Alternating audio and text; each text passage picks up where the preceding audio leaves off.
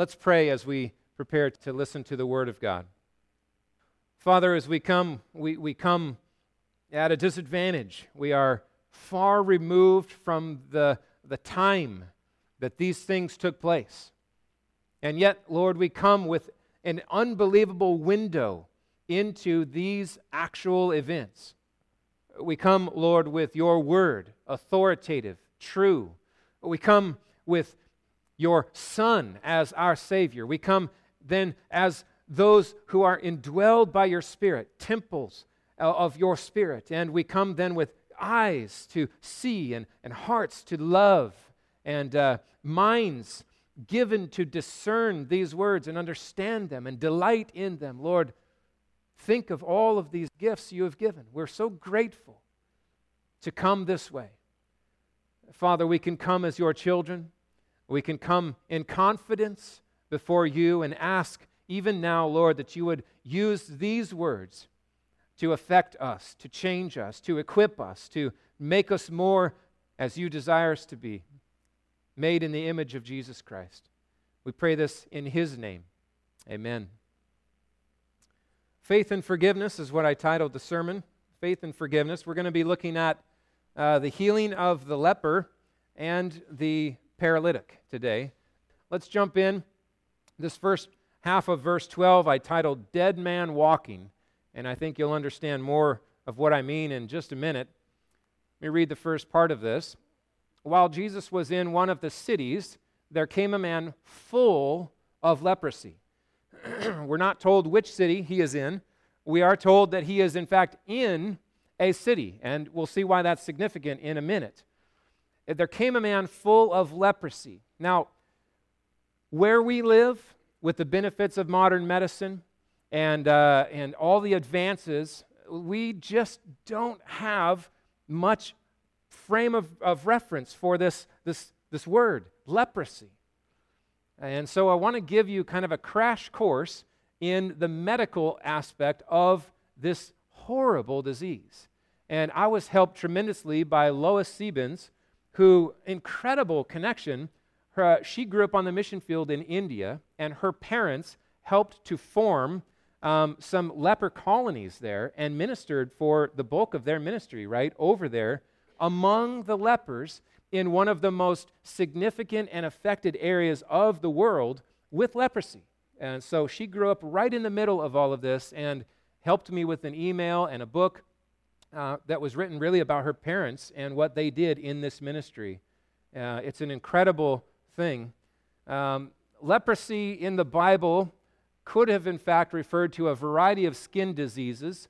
The word wasn't used medically like we would use it now, referencing, for instance, Hansen's disease, which was the most severe form of leprosy. It was used as kind of a catch-all word. But when you see Dr. Luke use the phrase, a man full of leprosy, we're talking about a serious issue. This man, from head to toe, would have had likely Hansen's disease, which is the most severe experience. He would have lost sensory in his face and limbs. So all of those pain sensors, for instance, if you put your hand on a stove, you find out from your body in a hurry, that's a bad idea. That is gone. And so as a result, injury after injury would take place, and there just is no pain. And so these injuries are horrific, but the people don't realize. Many times they'll walk around with broken limbs or bleeding or wounds, and they don't even know it. Over time, especially on the face, the bone structure is affected, even internal organs are affected, and your face, some have referred to this as lion's disease, because your face just becomes puffy and filled with horrible wounds and issues, even to the point where I looked at some pictures online and I nearly passed out.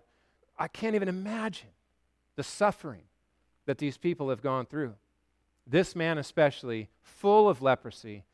Sometimes even your eyes would slide and just, I won't go into more detail, but disfiguration, massive. Many times lepers have only stubs left for their arms because their hands have literally been just wasted away. and feet disappear. Defiled, one man referred to this as a painless hell. Just the challenge of living this way.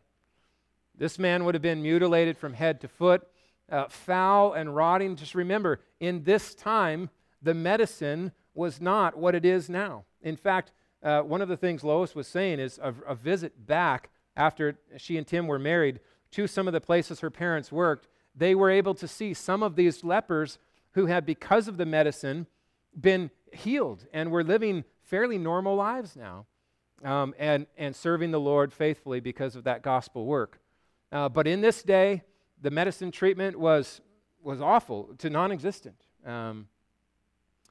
Let's see, physically and spiritually unclean. They were both physically unclean and spiritually considered unclean. They were barred from worship. There was no ability to then deal with sin, sacrifice. None of that was open to a leper. They were unable to work, forced to beg. Many times they would be those beggars who would be calling out for help from a distance because they couldn't get close to people. A leper, if he was upwind from you, had to stay 150 feet away. If he was downwind, he could get as close as 6 feet, but no closer than that. Sometimes family members would stash food and supplies for them. They would hide that, and then their family member would come and know where to get that, and that's as close as they could get. They would leave supplies for them, and then he would come and receive them. Lepers were treated in the time of Jesus as highly contagious. While leprosy is in fact contagious, the view of leprosy in this day was just unbelievably scandalous and heightened. They kept them far away from their family. They were scorned. In many of this, people looked at lepers as being judged by God. And we know at least 3 different scenarios in the Scripture where God did in fact give people leprosy as judgment for sin. But like Job's friends, we cannot just generalize every scenario is in fact that way. Many times it was not. It was simply this person receives leprosy and they are thrown out, but they were treated as if they were horrible sinners. It was illegal in Jesus' day to even greet a leper. Some would carry around rocks, so that if a leper was coming near them, they would pelt them with rocks and drive them back. Do you see this? Now, imagine in India, you combine the caste system, the untouchables, if you know any of this the history there, it to this day still happens. The caste system is racism to the core. And then add leprosy in the mix. You can imagine what Lois witnessed growing up and her family as the gospel pierced the people who were at the farthest edge of the margins of society. These people in Bible times would have been there as well. To the rabbis, the cure of severe leprosy was viewed as difficult as raising someone from the dead. This was not a common thing to see this kind of curing. So we need this context because it's easy for us to think, oh, he had a little rash, the skin disease. No, we're talking this man was walking around like a dead man. And he might have preferred on many days to simply be dead. And he comes now to Jesus. Leviticus 13, 45 and 46 gives us a little glimpse into the Israel call of how they are to deal with leprosy. Once again, this contagious disease, God gave descriptions on what they were to respond with. The leprous person who has the disease shall wear torn clothes as a visible marker of their contagiousness, and they're to let their hair hang loose. They have to cover their upper lip like this and cry, "Unclean! Unclean!" everywhere they go. If they see someone from a distance, they have to, from a distance, make clear, "Unclean! Unclean!" so that people stay away. He shall remain as long as he has the disease like this. He is unclean. He is to live alone. He is to be outside the camp. Now, if you have studied the book of Hebrews, and you see that phrase, outside of the camp, You see the connection to Jesus, who met us outside of the camp. He met us there. He didn't wait for us to come to him. What an amazing thing, just a window into this. So, humiliation and isolation would have summed up the existence as a leper in this day. We're not sure if there were any leper colonies that existed for this man to be a part of, but for the most part, it would have just been, he's on his own. Nobody touches this man. No one.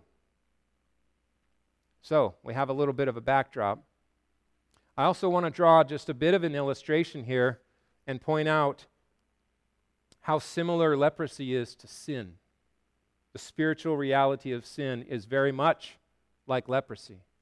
We are infected as sinners head to toe. We are marred by sin.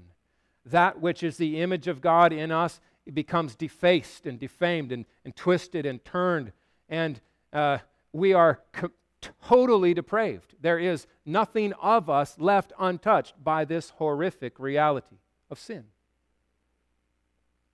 We go about in rags, trying to hide it, thinking that works will somehow be enough. They are simply filthy rags. There is no cure. The sinner cannot save himself. He needs cleansing. Okay? So have that in the back of your mind as this man comes to Jesus. The leper came into the city crying unclean. The fact that he came into the city at all would have been a big deal. He hears that Jesus is in this city somehow or another, and he comes into the city where Jesus is. He would have been yelling. This would have caused a stir. What's he doing in the city? Unclean! Unclean! Okay? So the commotion, people reaching for rocks. Stay away from me, man. Don't you get close to me. Now we come to this verse. When he saw Jesus, he fell on his face and begged him, Lord, if you will, you can make me clean. What a fascinating expression.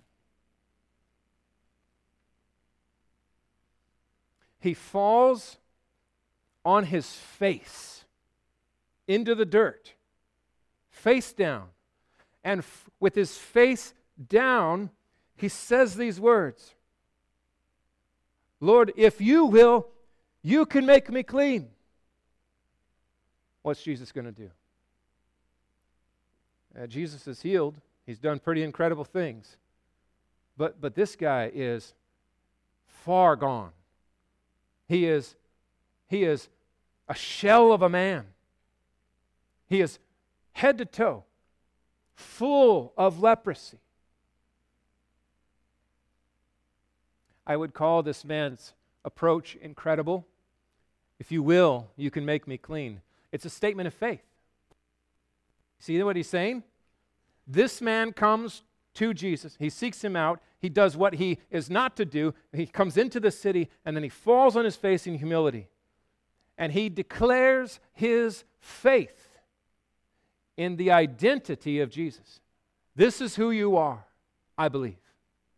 If you want to heal me, to cleanse me, you can do it. I am confident of that.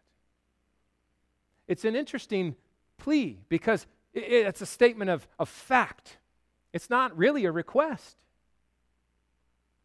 This man does not come with a chip on his shoulder, angry.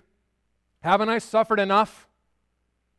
Do you not see my suffering?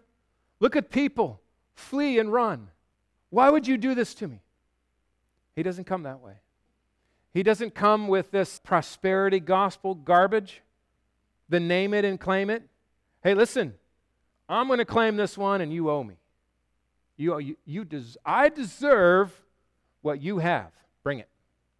I claim it. He doesn't come commanding Jesus to do anything. He comes and he simply says, I know you can, if you will. Wow. That is a very insightful approach to the sovereign King of Kings. Now the healing touch This is just amazing how Jesus responds. I think the entire city would have stopped. Everyone would have been tuned in. First of all, they don't want to get leprosy, so they're steering clear. But then they see this man close to Jesus, probably 6 feet away.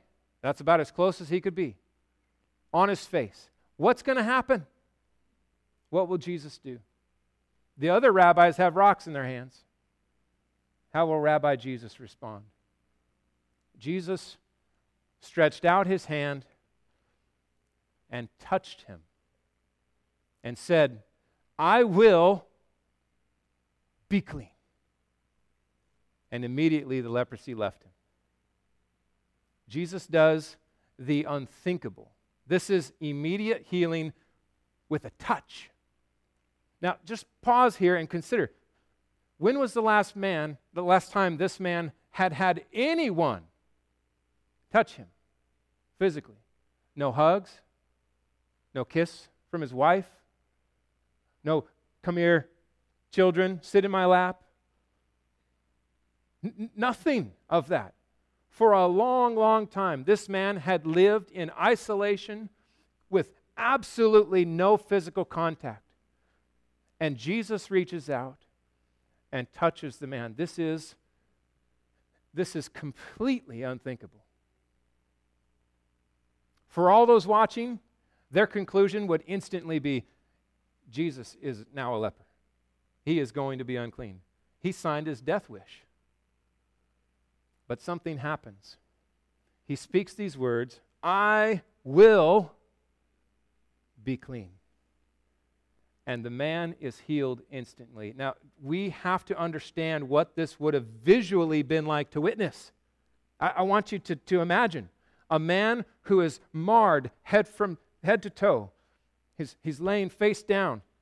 Jesus reaches down and he touches him, and he is healed immediately. It is not just that some scars are healed up and no longer bleeding or sore. It is the creation of new facial features, the restoration of limbs. Like he might have actually had a new hand happen right there. All of the holes and the pits and pots of his skin over all of these years, all the wounds, everything inside and out is healed totally in an instant. This man stands up with a face brand new. To witness this would have been like witnessing the calming of the seas. We're talking major transformation, like witnessing the raising of a dead man. He stands up and he is a new man. Amazing miracle that Jesus performs. Jesus has some words for him. In verse 14, I call this section Restoration and Celebration. He says, I charged him to tell no one, but go and show yourself to the priest and make an offering for your cleansing as Moses commanded for a proof. Jesus shows regard to the Levitical law. He's not there to buck the system. He's there to prop it up. And so he says, listen, there's something that you need to do. First of all, I want you to not speak of this.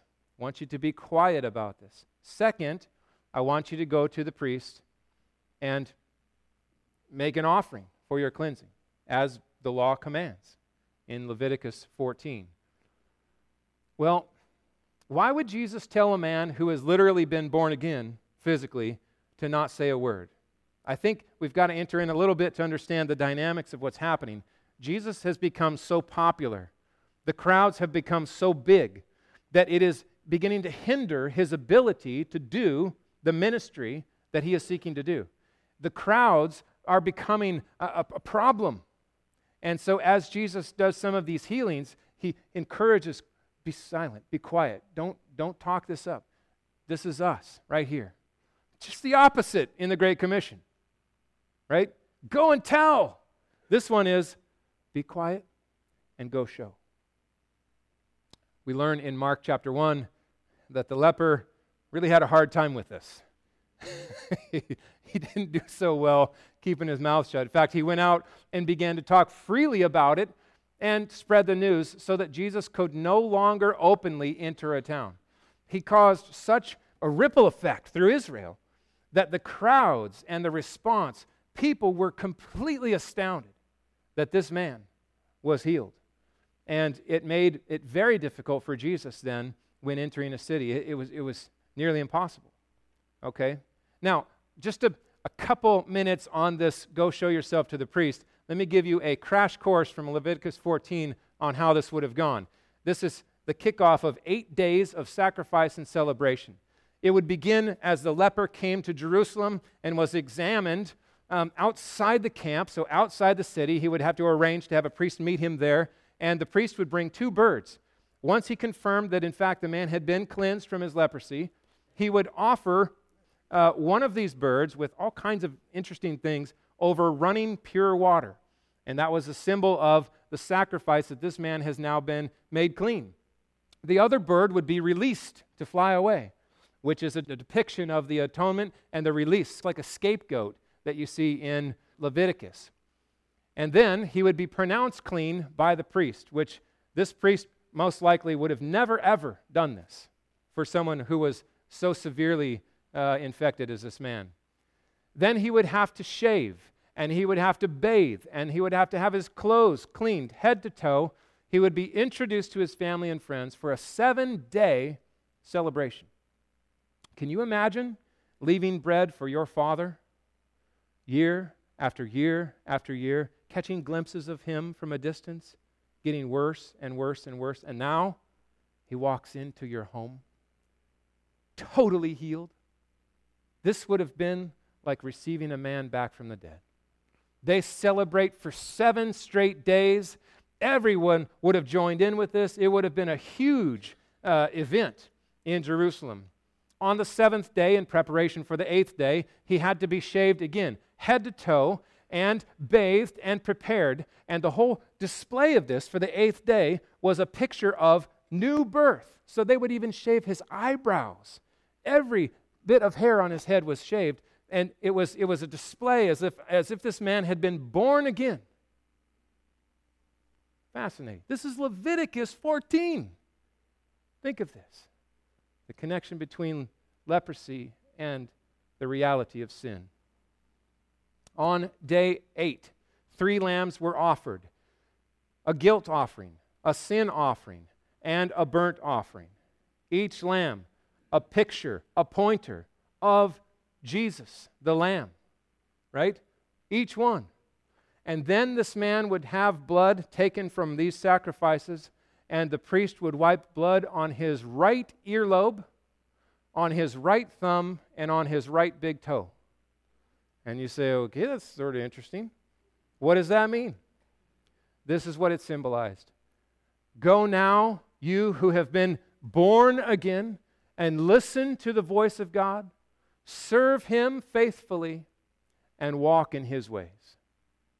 And in that, he would then be invited into the faith, the practice, the worship, the sacrificing, as he was originally. This is incredible. Leviticus 14 points to Jesus, the fulfillment of every sacrifice. New birth is in view. Now, prominence in prayer, we move from this amazing interaction to Jesus trying to address this increase in his renown in the area. His prominence has grown, and his prayer is increasing. Verse 15, but even now the report about him went abroad, and great crowds gathered to hear him and to be healed of their infirmities. And here we see it again. But he would often withdraw. But he would withdraw to desolate places and pray. So you get a little glimpse here into the priorities of Jesus. He did not come simply to heal people of physical ailments. Now, he did that a lot, but those were displays of his identity, his power, confirmations of his authority to do so. He came to preach, to proclaim. And as these interactions increased and more demands were placed upon Jesus, he found a greater purpose and practice in withdrawing. The other thing I think we see here is a dependence. His dependence upon the Father was perfect. Never forget that. Jesus perfectly depended upon the Father, and he drew upon the Spirit of God, the Holy Spirit. In fact, I agree with Uncle Bruce when he says that part of what Christ did in his incarnation was setting aside the use of his divinity. And I think that is accurate. He humbled himself and laid aside the use of or the practice of his own divinity and power. And in this display then is showing what it looks like to be filled with Spirit power, the Holy Spirit. He is depending upon the Father, drawing upon the Spirit, such that these healings are taking place as a channel through the power of the Spirit in him, showing a perfect example of what it will look like for us. He is the first fruits. We depend upon the Father. We look to the Son. We draw upon the Spirit. It's an incredible thing. Jesus, more than ever, enjoys this intimacy with his Father and needs it in his humanity. He needs this. He needs times to get away and be there with the Father. Now, tenacious faith, 17 through 20.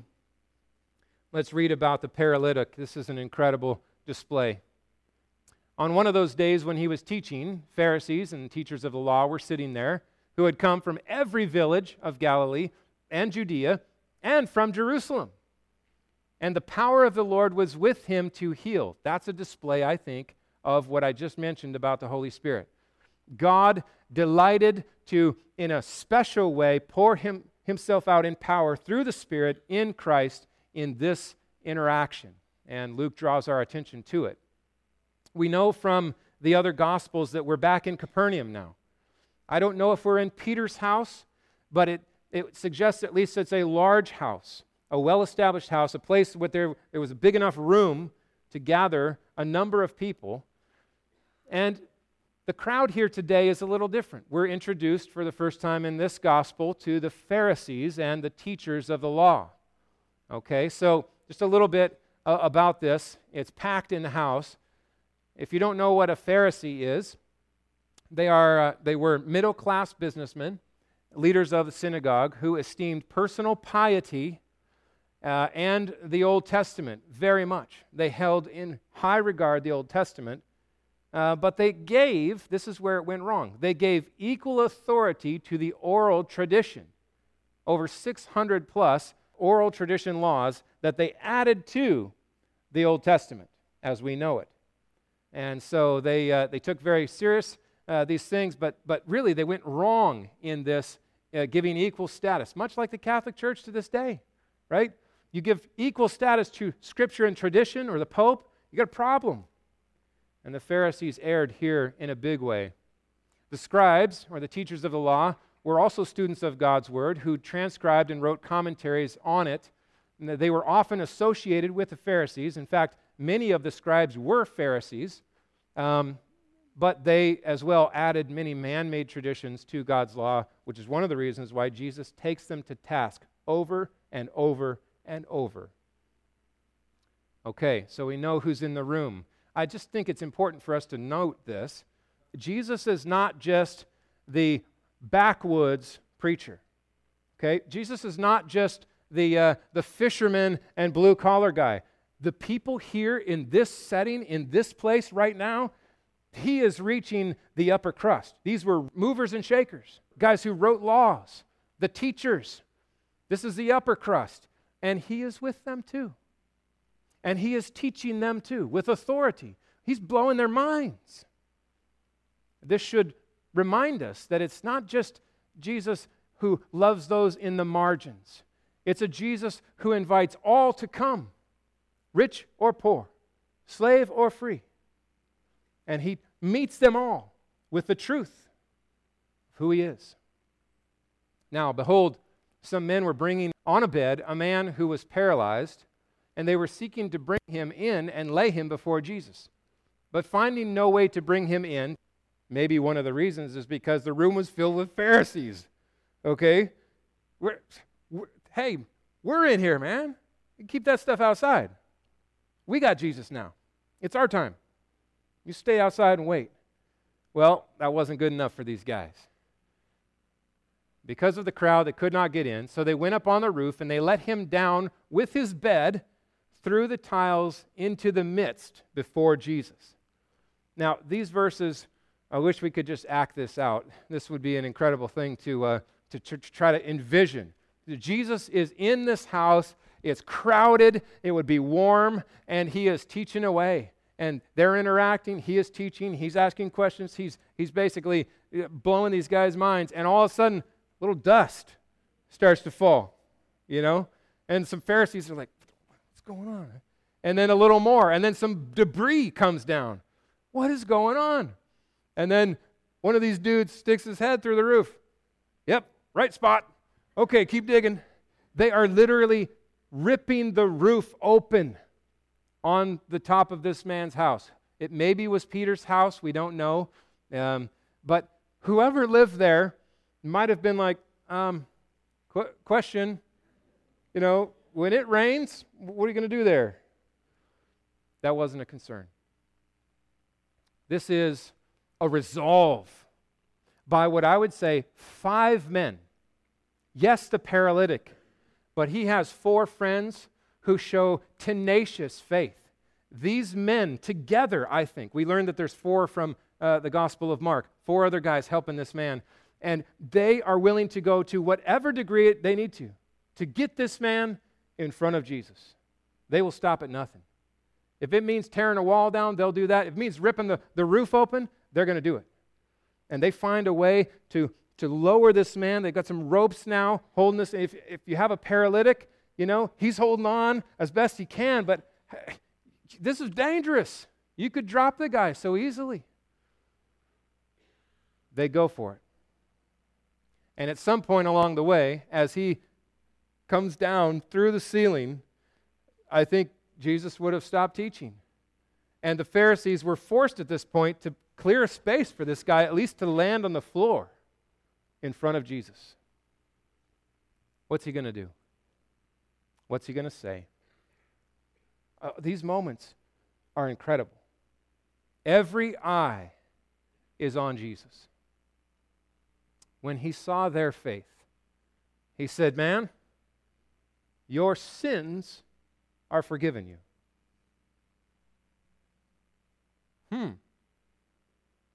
Well, that's a different one, right?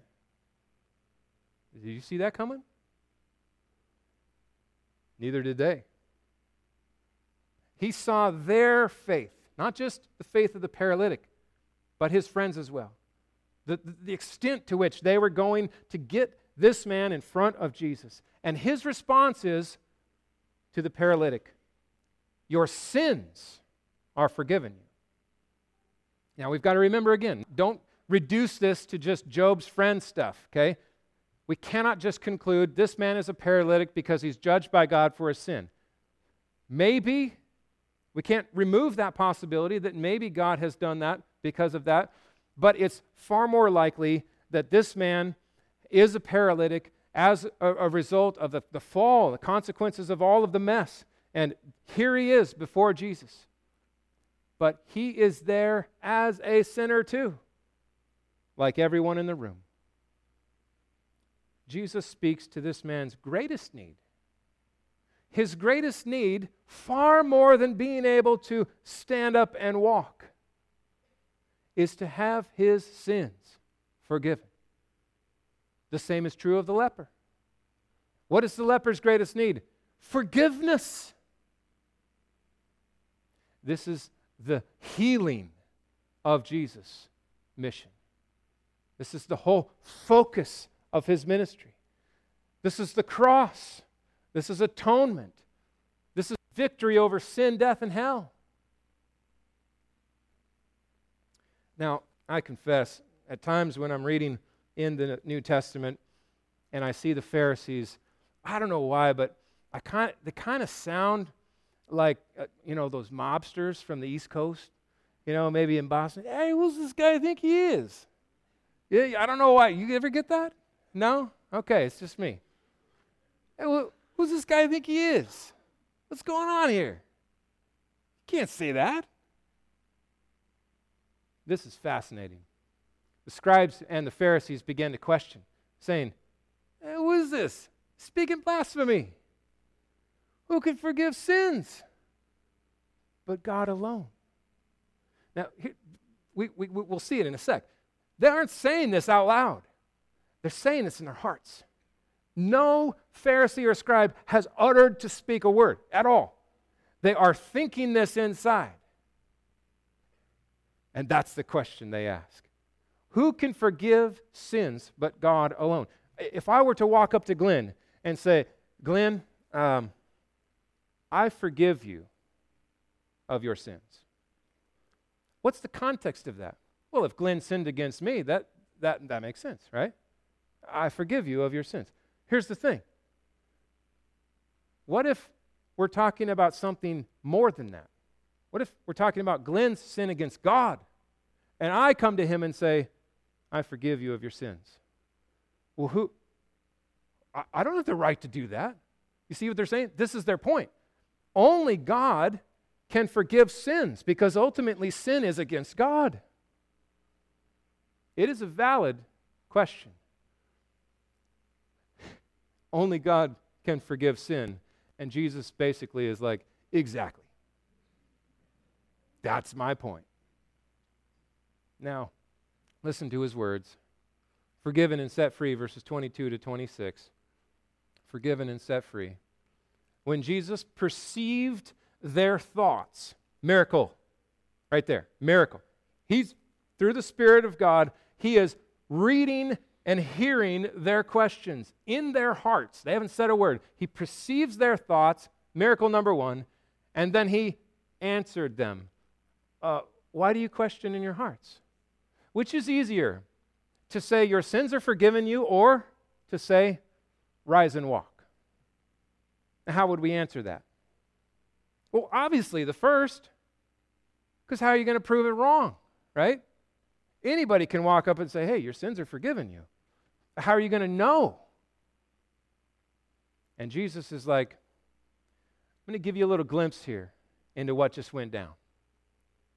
Because in reality, Jesus forgiving this man's sin was far more difficult. It involved the cross. It involved his mission. It involved his life, his blood, his death, his resurrection. So he gives them a window to witness his power.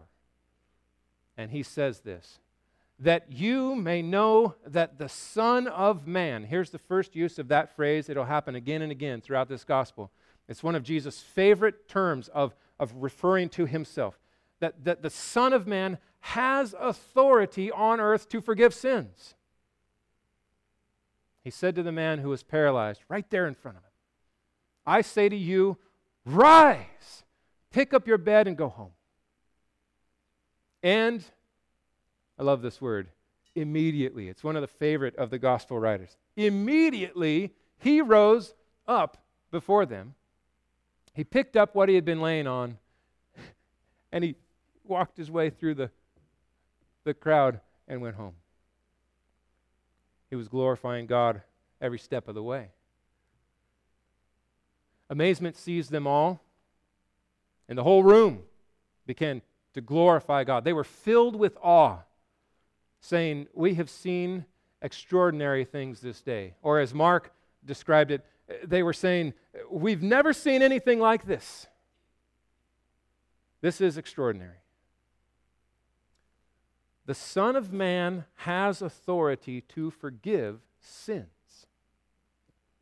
And then he proves it. Wow. Jesus has basically said, I am God. and then proven it. I'm God. Oh, says Jesus, the Son of Man, which is this incredible hypostatic union, this truly God, truly man, bringing together in incarnation the second member of the Godhead. He is God. and he is the Son of Man. Wow. Awesome. Awesome. Now, a response this morning. I was thinking about this, and that phrase, Lord, if you will, you can make me clean. We have witnessed two men, desperate, who placed their hope on Jesus. We have witnessed 6 men with tenacious faith to do whatever they needed to do to get in front of Jesus.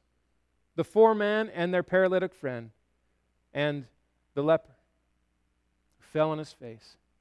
This is faith, friends. This is faith. But I want to make this point for us all today. In a world where this, for some reason, is not clear, we need to make this clear. Our faith is not blind. It's not blind faith. We don't simply just decide one day, yep, I'm going to trust him. Oh, I don't really know what I'm doing, but I'm just going to, I believe. No. We believe in Christ. It has a focus. It has a focal point.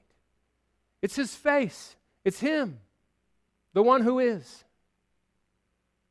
Our faith is fixed on Christ. We run the race called to keep our eyes on Christ, the author and perfecter, finisher of our faith. So, friends, today, whatever you're dealing with, turn to him. Turn to Jesus. Cry out to him. Run to him like a leper, like a paralytic. Get help. Get me there. That's where I need to be, with Jesus. Confess your sins to him. Trust in him. Cling to him. Worship him. Treasure him. Obey him. Walk with him. And rest in him. You see, this is faith. This is faith. Day by day by day by day until we see him face to face. Let's pray. Lord, we exalt your glorious display. We make much of you as we have witnessed these incredible displays of your power. Father, we thank you for sending your Son to open eyes of the blind, to set free captives, and in this, to bring freedom for those who are oppressed, cast down. Lord, we thank you that you were willing to meet those at the extreme edge of the margins and those right in the middle of the page to teach them, to proclaim your deity and your power and your purpose in their midst. Thank you, Lord, that you don't wait for us to qualify, but you meet us. You meet us where we're at. Guilty, vile, mutilated by sin, head to toe, infected, trying to hide our disease with filthy rags of righteousness that amount to nothing before you, and you meet us. And we cry, if you will, you can make me clean. And your response through Jesus is, I will. Oh, Father, what good news that we can be clean, forgiven through the precious work of Jesus. Lord, we give praise to you for these things that we've witnessed today. And we honor you as Lord. We pray that we would be like the leper or like the paralytic and cling to you, trust in you with tenacious faith. Go to whatever measures we need to go to draw our heart to you and hold on with all that we are. You have promised if we seek you, then we will find you. Oh Lord, if there be any in this church today who are seeking you, I pray that in your grace you would open their eyes. We know, Lord, that you stir hearts and you draw. I pray today would be a day of life and freedom and forgiveness and repentance and victory through faith in Jesus. Amen. Lord, if you will, you can make me clean. I will be clean, so that you may know that the Son of Man has authority to forgive sins, I say, rise, take up your bed and walk. Friends, we will share forever with these men. That leper who was remade by God's grace, that paralytic who was forgiven and made to walk. Think of this. Someday, when we walk through the streets of heaven and come up to this man, hey, tell me your story. Oh, I got a story to tell. And so do you, and you, and you. Good Shepherd Community Church, may you go this week like lepers cleansed, like paralytics made to walk, because you are forgiven and free by faith in Jesus Christ alone. Amen? Go in peace.